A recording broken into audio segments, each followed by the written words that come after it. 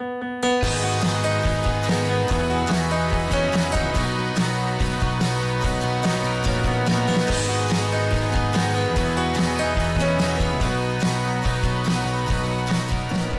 continues to mount for Toronto FC after yet another disheartening loss, this time at traditional TFC House of Horrors Rio Tinto. The match leaves plenty of questions for the Reds, which we will try to address on this week's Footy Talks podcast. My name is Mitchell Tierney, and also on today's show we will chat about both Canadian national teams as they prepare for big tournaments this summer, as well as updates on the Canadian Championship. To help me break all of this down, Devang Desai from The Score is back on the show. Good to have you back on, Devang. Great to be here, Mitch. Well, let's hit the bad news first, which in this case and most recent weeks as well tends to be Toronto FC. As mentioned off the top, they headed down to Sandy, Utah, and had a 3-0 defeat to Real Salt Lake, who are a team kind of on the playoff bubble in the Western Conference. They've only won 2 matches of their last 9 now, which is starting to look pretty disheartening, especially considering what we saw last season from them and what we saw off the top of this year, where it looked to be a bit better. But a lot of questions, as I said, as well around where the team goes from here, because it's really been a little bit now since they've looked like they put together a complete performance where they've been able to get both the result and things tactically working out as well. So what did you make of that match, and like I said, kind of where the team goes from here? Yeah, I mean, like you said, Salt Lake City is not a place where TFC usually goes to find success. I know when I worked with the team and we traveled there, it was not a place where it was fun to go to. I mean, the stadium's beautiful and the scenery is beautiful, but on the field, not so much. I remembered, I think it might have been one of Jackson's last appearances. That might have been the highlight, and I think we still lost 2-1 after being severely shorthanded. There's not a lot of glowing things to talk about. I mean, Pozuelo taking 2 bad yellows, resulting in a red, kind of losing his head, a bit of, not infighting, but I think you could see the frustration amongst the players that don't normally show that kind of emotion. I saw Justin Morrow kind of start yelling at, I think it might have been Pozuelo as well, off a corner. So obviously not a great match.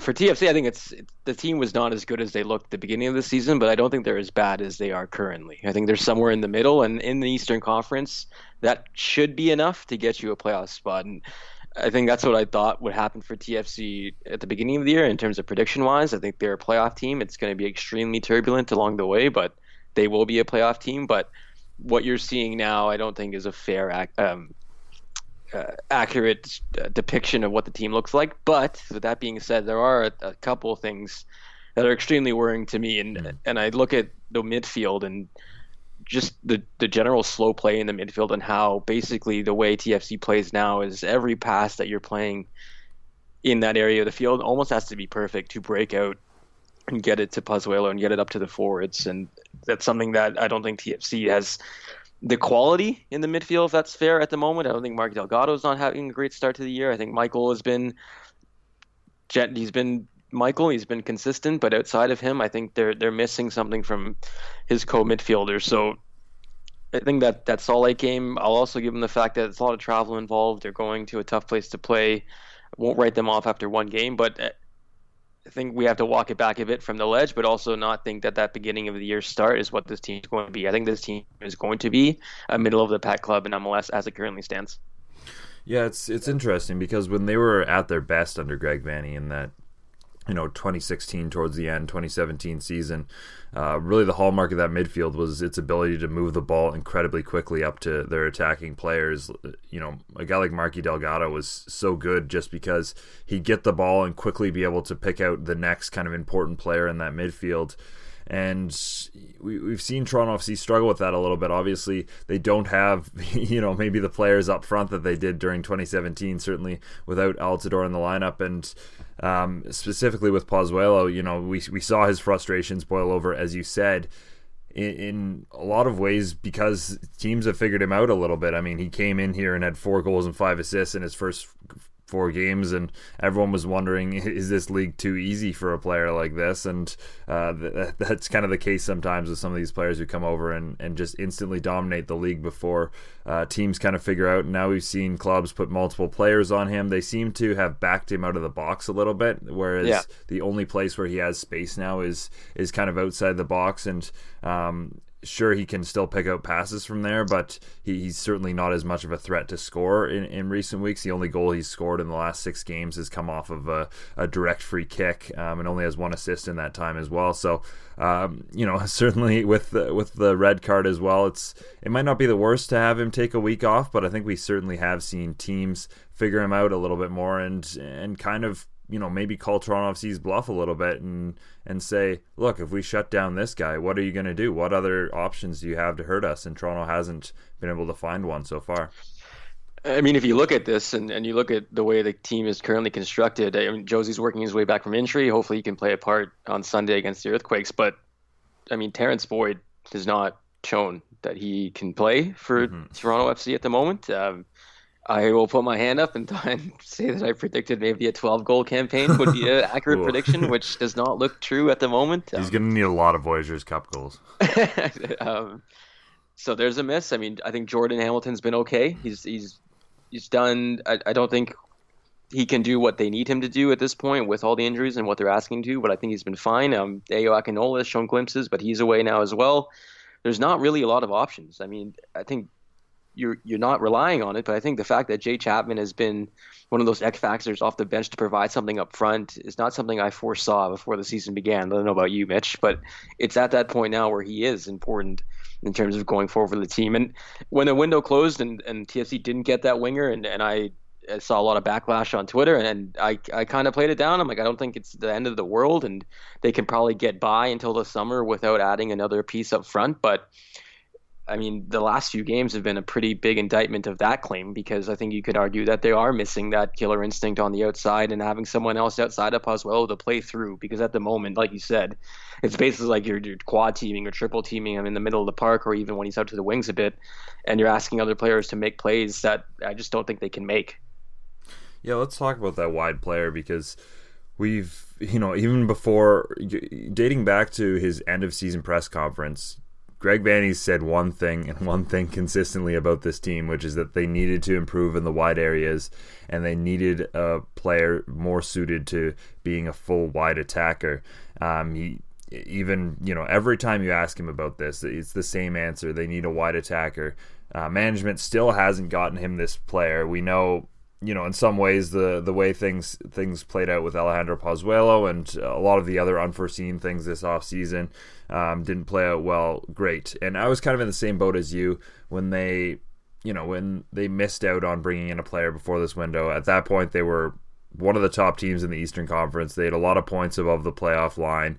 They really seemed to be doing all right without, and it was kind of the feeling that, sure, they can probably survive until the summer and then bring in a player. And I still think that's probably the case. I think that, like you said, it hasn't been quite as bad, and they can probably be around the playoff bubble until the summer, and then bring in maybe even a couple players and put them back towards the upper echelon of the Eastern Conference. But yeah, I mean, when your coach continues to say that you're missing this piece and they haven't been able to get it yet, I mean, it's a tough look, and it makes it a little bit harder to criticize Greg Vanney, just because, like I said, I mean, he clearly doesn't have the pieces he wants to be able to put this team together, and it's still his job to get results. But when he's built this system around a player he doesn't have, it's got to be tough.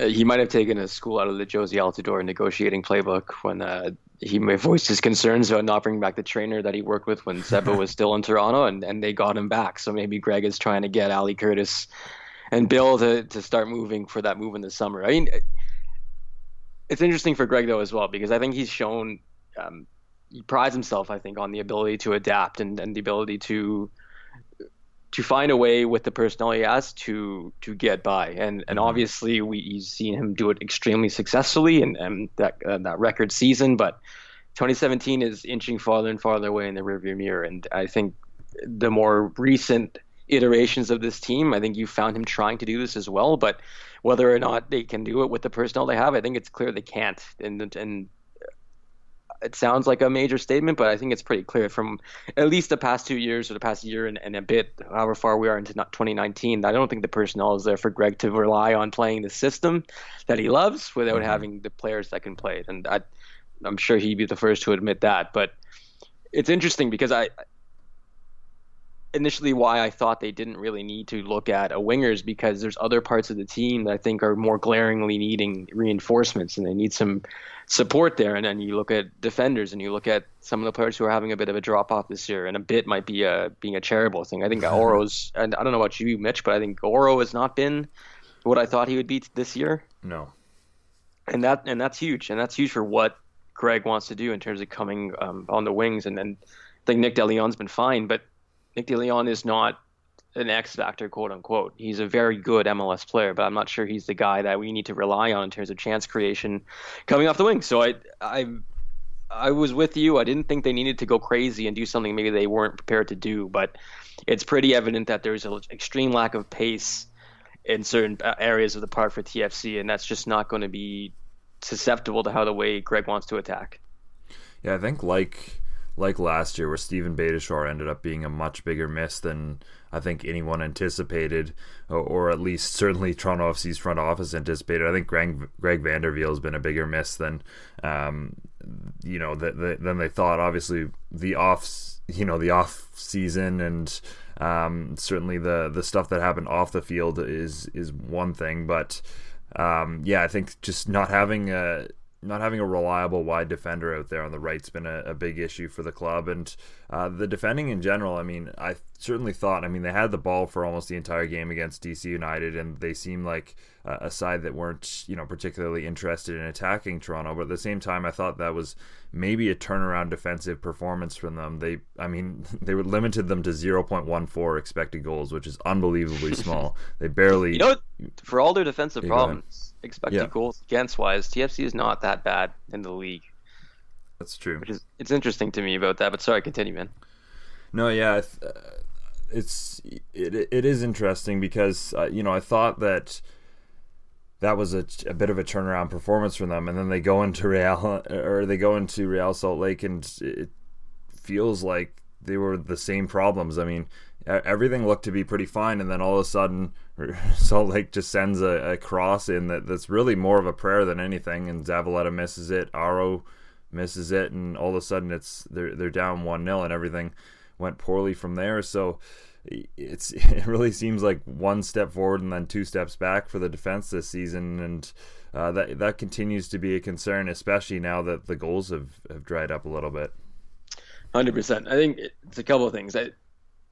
You would hope that some of your younger players who are entering their prime, or if not they're already, would start not getting extremely better, but getting better and showing some maturation and showing some ability to become a better player than they were in past years. And I think if you look at, and I know he hasn't played much recently, but if you look at Alex Bono, you look at Zavaleta, I don't think you're seeing that progression. You're not seeing them up their game as time goes on. And yet, especially in Zavaleta's case, you're asking him to do and play some major minutes. So it's that, and I think it's also the fact that Chris Mavinga gets a lot of stick, especially on social media, for mistakes or playing too aggressively. But I think as part of the issue is I think Chris thinks he has to do too much because there is a little lack of trust between the defense, which is maybe issue number one in big glaring letters in terms of lack of trust in your fellow backline and your teammates, because you've seen that throughout the year when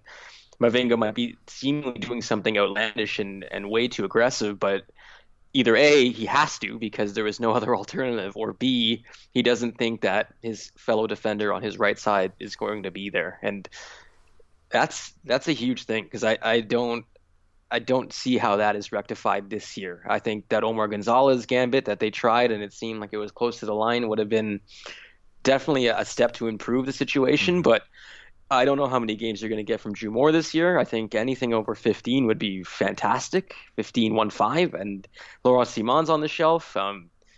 You're looking at relying on some pretty pretty square pegs and some round holes at the moment. And I know Nick Hagglund left, and it was for allocation reasons.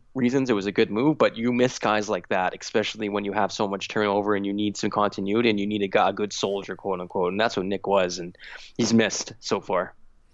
Yeah, like Mavinga, I think Toronto FC seem to have a lot of players right now that kind of, I don't know if it's a lack of trust, but they seem to just drift out of position, very easily and move around the field a lot. Michael's always done that, but when he had a number of players around him playing more positionally, it wasn't as big of an issue. And then you've got Pozuelo as well, who you never really know where he's going to pop up on the field. So it makes Toronto FC a bit more or a bit less, I guess, set in their tactical formation. And that's something that I've certainly watched this year a little bit. It seemed to work at first, but now it's certainly led to some struggles on the defensive end, I think, because I don't know if players know exactly where they need to be at any given time. Let's talk about the next game coming up for Toronto FC, and that's on Sunday. They're taking on San Jose at home. Earlier in the year, this would have been a pretty easy match for Toronto FC. It would seem San Jose had just a horrendous start to the season. They really looked like they would be pretty much cannon fodder for everyone, especially in that pretty solid Western Conference. But under Matias Almeida, they've really picked it up recently. They've only lost one in their last 6, and this could be another tricky match for Toronto FC, which I don't think is what they're necessarily hoping for in a period where really they're treading water and could just use a confidence building home win to kind of get things back on the rails. It's a good thing Wando got that record last game, because I feel like he would definitely get that done at BMO Field on Sunday. Almeida's done a great job. I think, like you said, especially at the start of the year when it seemed like these players had never been together at all on the field, even with preseason. It was definitely a change in system and a process, and he's brought some much needed stability to that club. That being said, this is a 3 points that I think you need to have if you're Greg Vanney, if you're TFC.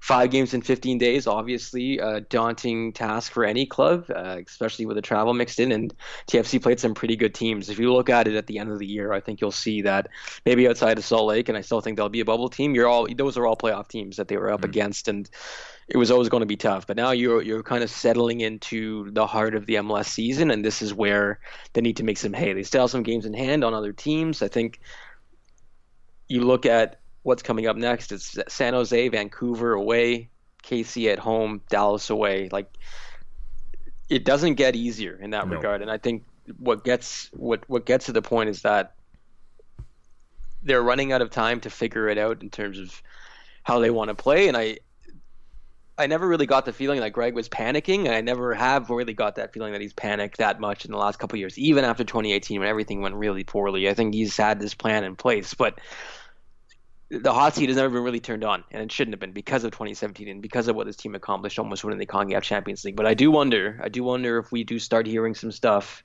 around the club if this next wave of games does not go better, because people have short memories, and hey, I'm in that camp too. But I think it's getting time.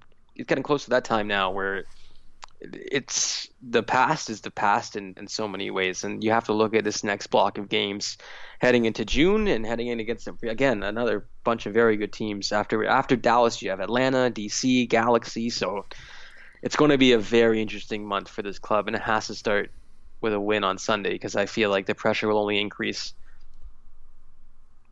Yeah, certainly. It's a very important game for them, I think, and one that, if they can pick up a win, then things start to look a little bit better in terms of, they'll be back probably in a playoff spot, and they're at least during this time have a bit more rest in between games. That was a pretty hectic stretch for them, so they'll have more time to work on their identity and that sort of thing. But if they can't pick up a win here, then all of a sudden you have another week off and another week of these questions not being answered. So it's interesting times around Toronto FC right now, and I certainly look forward to Sunday and seeing what they can do, maybe with their backs against the wall a little bit.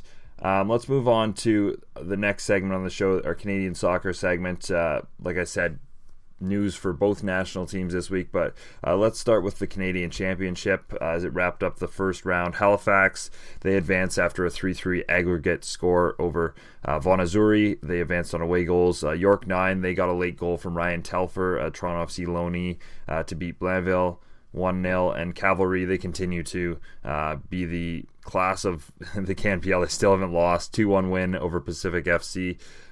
So they won 4-1 on aggregate. So all the Canadian Premier League teams advance. It looked dicey for a bit, certainly, for both sides. I mean, Blainville certainly tested York 9, and then Vaughan Azzurri, they came very close to beating Halifax Wanderers, but all the Canadian Premier League teams advance. What did you make of the first round?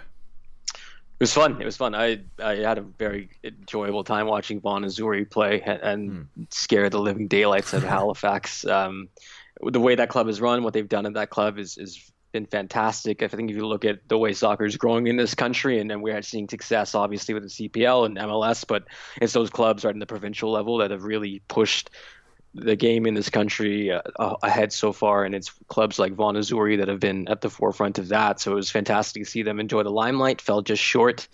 I think Halifax has some questions to ask of themselves going forward in terms of defending. York 9, Ryan Telfair, and like what York 9 is such an interesting team to me to watch because I don't know if they know how they want to play or how they're going to play yet. I think that is definitely a work in progress, but they've been the benefactor of having a guy like Telfair in the squad who can break games like that. And I think the game I'm looking forward to the next round, it's got to be Cavalry Forge. It's the two top teams in the CPL. I think arguably the two best teams to watch. Cavalry a little less so, a little more methodical, but I like the way Forge goes forward. And Forge as a team, their identity, I think, is something that you can get behind if you're neutral, if you have no rooting interest. It's a fun team to watch. So I'm curious to see how those two teams match up in the next round. But I wonder how it would have looked, Mitch, if Vaughan Azzurri had beaten Halifax in that first round. Like how would that have been welcomed? Yeah, it would have been so interesting. I mean, that's something that, you know, as a Canadian soccer fan, I think I'll welcome in future years.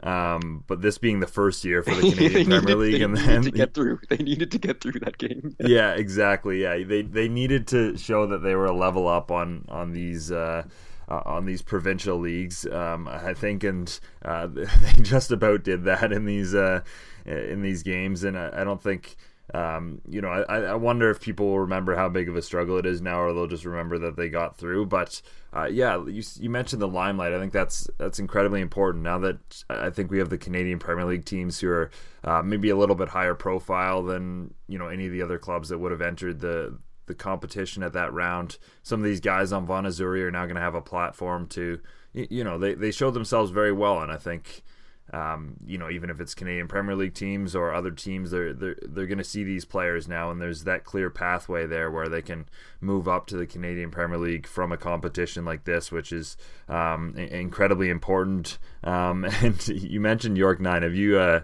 seen their mascot yet that they released today?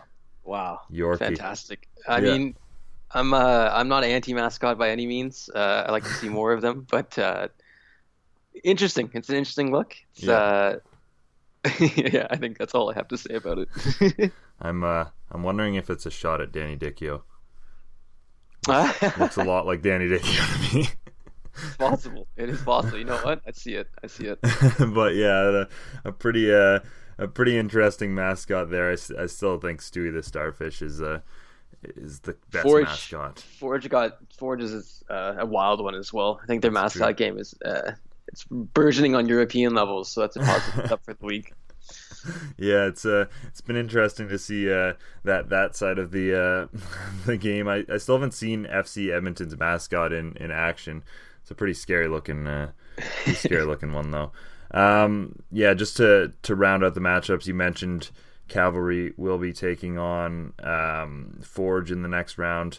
We've also got Halifax taking on FC Edmonton, FC Edmonton's taking on York 9, and Valor's taking on Halifax. So the All-Canadian Premier League matchups, it'll be intriguing to see which of these teams can get to that next round. And as I said, still anticipating the first CanPL against Ottawa Fury game, as well as the first CanPL against MLS games. Both of those tournaments, both those games, whether they come this tournament or in the future are going to be absolutely fantastic from a narrative standpoint. Let's talk about the two national teams then. The Gold Cup is now just around the corner, and the Canadian men's national team had their 40-man preliminary roster released by CONCACAF. Some surprises. I mean, there wasn't anybody truly shocking on this list, or I think anyone truly shocking left off this list. I mean, anytime it's 40 players deep, I mean, you can get very debatable or very into debates as to what the Canadian men's national team depth chart looks like. But I think the 23 for this team, which is what it will ultimately be cut down to, is I don't think anyone on this 40-man roster, or there's any players that wouldn't be in that 23. So, or there's no one missing there, I think. So I think that all makes sense. But anyone there in the 40-man preliminary roster you're surprised about, or anyone, I guess, more so missing? Not really surprised. I'd like to see or learn more about Juan Cordova, the midfielder playing in Chile. I don't know a lot about him. Obviously, anytime you see these teams released and you look at where they're playing and club level, it was intriguing to me that you had another player in South America. I know Lucas Cavallini was there, and he's now in Mexico. But interested to check Cordova out. Don't know a lot about him. I think Will Johnson still being in the mix is interesting. I remember that call he had with Herdman when he was first appointed.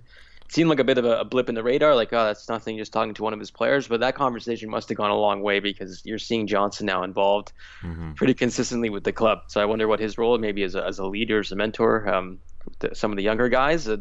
Outside of that, nothing really that surprising. I think the cuts will be interesting, though. I think that will be where we see some interesting decisions being made. But overall, I think you and I could probably guess pretty accurately who that 23 roster will be. Nothing too shocking. Yeah, I think a couple of guys that maybe surprised me that were left off. Steven Vittoria is one, just because kind of the experience he has in terms of playing in Europe. Obviously, he hasn't played much this year, but just having that experience. Although at the same time, it's been pretty clear for a long while now that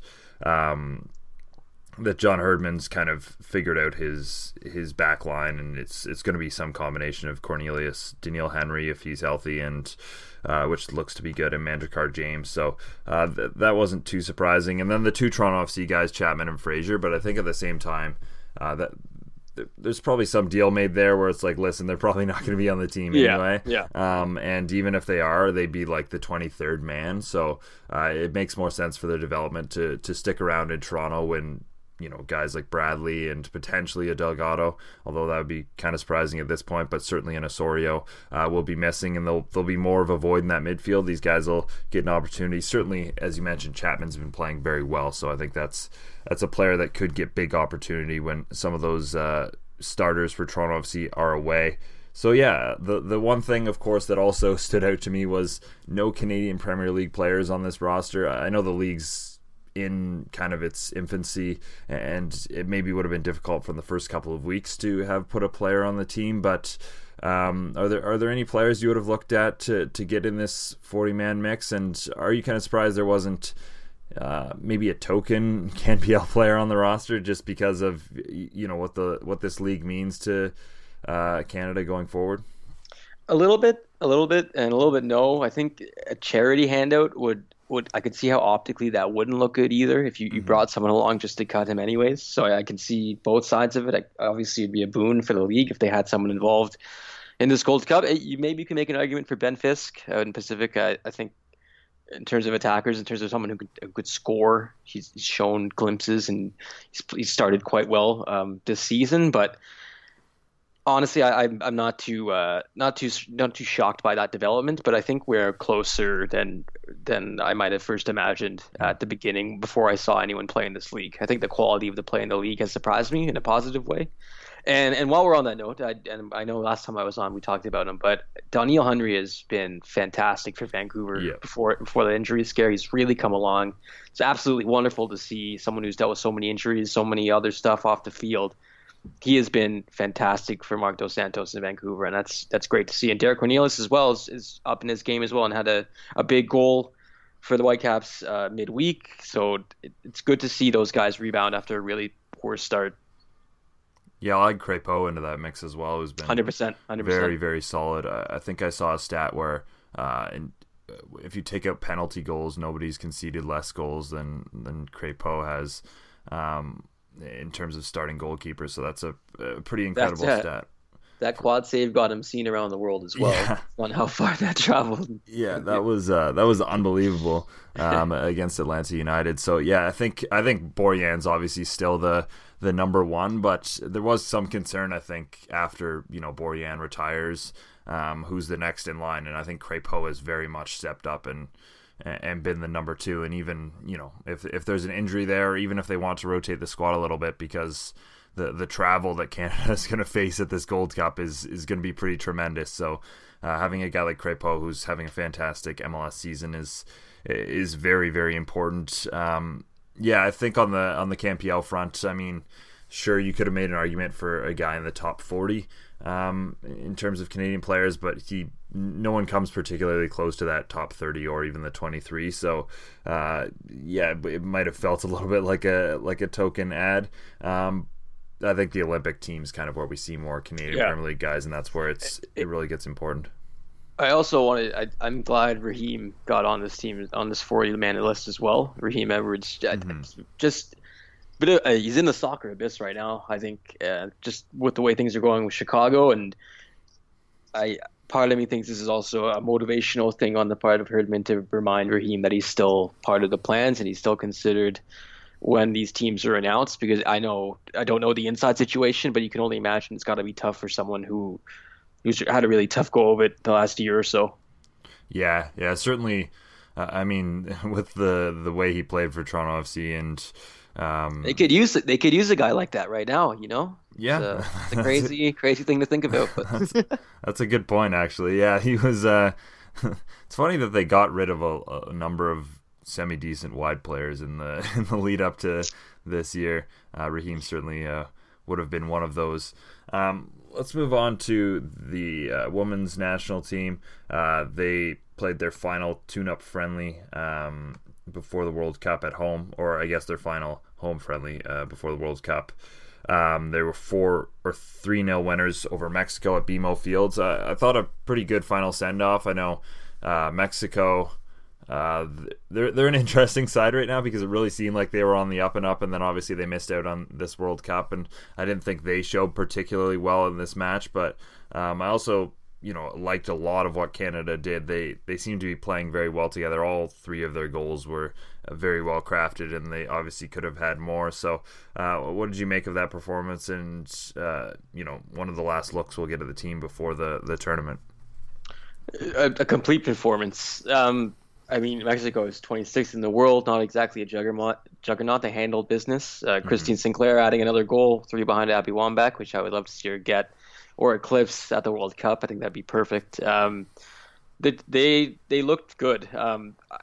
Like you said, though, I think it's a bit hard to gauge how good and how much this will translate over into France. But overall, I think good atmosphere, a good proper send-off for a good team, a team that deserves the limelight, and they're going to get it when they're in France in June. Interesting though, I think that this new mix of younger players coming in as well, there's a lot to be hopeful for, and I think when it's all said and done about this tournament, I think it's almost going to be a bit of a passing of the guard, and having players like Christine Sinclair and Sophie Schmidt have that last moment as the leaders of this team and have that final go at what they haven't been able to do yet and get deep into this tournament. But it's a nice blend. It's a nice blend of players, and I think the transition from Herdman and all that came with it, not the drama, but I guess where do we go from here? I think Kenneth Heiner-Moller's done a great job in terms of getting the team back together, and you heard it from the media that was down at BMO when Canada was there, and the way he spoke and the way he carried himself. I think it was a comforting feeling, I think, after a lot of turbulence for the club after Herman decided to go to the men's team. They really haven't missed a beat. So it'll be great to see. I think also it's a shame that Dinah Matheson and Aaron McLeod won't be there in France. The two absolute warriors for the program, and it's real tough. But again, I think we're looking at a not an extremely old squad, but a veteran squad and a young squad. And the in-between players, there are not too many of those. So it'll be interesting to see how that works out. Yeah, it certainly will.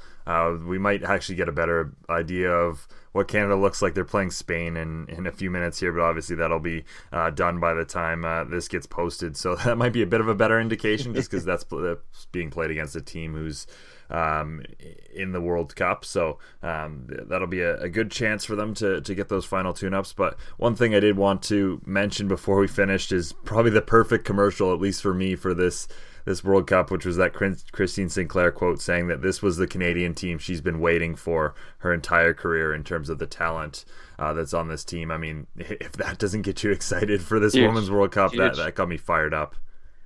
I can't wait. I'm going to be in France that first week of the tournament, but I think I leave just right before their first game, but I'm trying to see if I can get to Montpellier for the first game, but not knowing the geography of France that well, I'm like, I can't be that far, Paris, Montpellier, and it's extremely far, so I will need to find out if that's possible, but no, it's going to be great. You're seeing a lot of this, obviously deservedly so, and I think that the German women's team had a great ad about respect and like just really putting it out there, like we are amazing professional athletes, and we will show you all in June. And then I think Canada is a bit better in terms of the respect we give the Canadian women. Obviously, they've been our better team than the men for many years, and a team that you can truly hope for on the international stage. But it's not so much that anymore. I think it's that this team has potential to actually take out one of the big teams, possibly, seeing how this goes. I mean, that game against the Dutch is going to be very interesting, I think, in the group, and we'll learn a lot.